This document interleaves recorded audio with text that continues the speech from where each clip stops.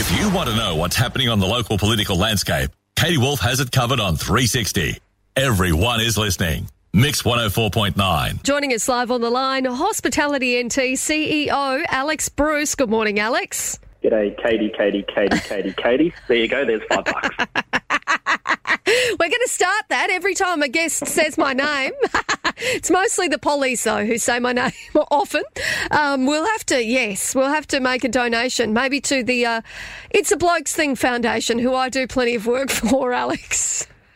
Mate, let's talk about this situation with the BDR. You and I have spoken on numerous occasions over the last few weeks about the potential of the BDR being rolled out more broadly into licensed premises, but it's looking as though some good news, common sense has prevailed. That's not going to be the case.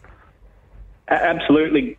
Good news from our industry's perspective, but also our customers and the public, as evidenced by the couple of surveys that were run by NT News and ourselves on this, showing overwhelming opposition to roll out of BDR on premise.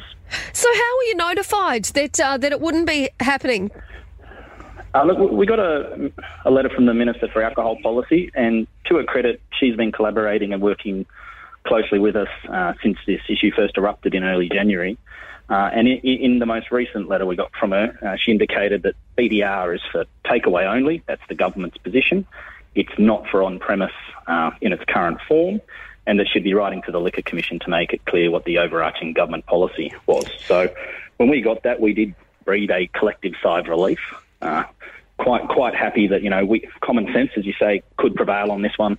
Less than 1 in 940 customers is on the BDR as a red screen. So, we really didn't want the general public and our customers to be further imposed. We are fully supportive of sitting around the table and working on approaches that target the issues. We know there are issues, and we're part of the community too. We want to be involved in doing our bit to address them, but lo and behold, it's not just alcohol policy that can fix some of these underlying social problems, And Alex, do we know what the latest is when it comes to the situation in Tennant Creek?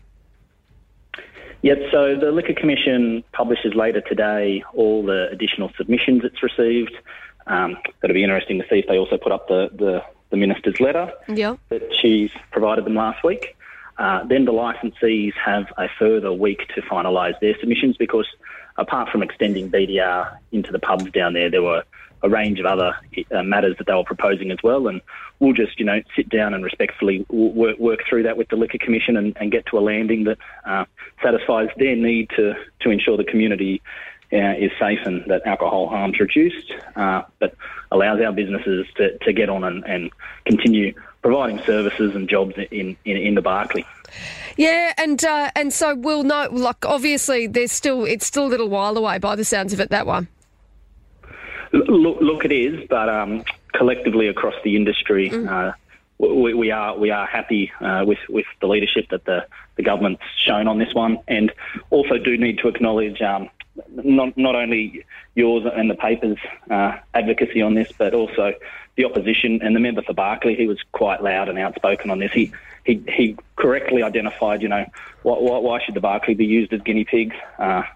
And we just knew it was tip of the iceberg. It had spread everywhere else anyway. So we've got a good common sense outcome through the haze of politics at the moment. Yeah, and I guess for me, I just sort of think that, if you're rolling something out more broadly, you've got to make sure that it's actually sort of having an impact to begin with. And I still think that realistically, we've got to have some more evidence gathered to sort of show us what impact it's having at this point. That's it. And I heard the Lord Mayor on your show just then, the secondary supply, it is rampant. The grog running is rampant. Legal sales on the BDR aren't going to stop the grog running. So, we appreciate that the cops and others have been stretched quite thin because of COVID. But, once again, we're happy to work with them. It's good to know that they are going to look at doing more activity now they can to try and target that secondary supply that even around Darwin's quite visible, And Alex, I know that you and I have spoken about this before, and you've said that, if there is anybody that's actually selling alcohol, to people that are on the BDR, then they should, feel the full force of the law. Are you confident that all of those outlets that are selling alcohol at the moment, they're realistically doing the right thing?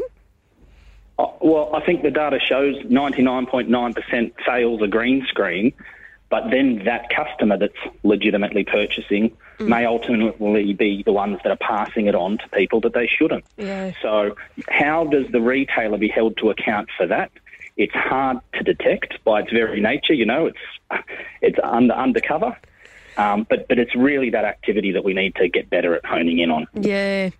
Well, Hospitality NT CEO Alex Bruce, always good to speak with you, mate. Thanks for your time today. Thanks, Katie, and thanks for your support on this one. No worries.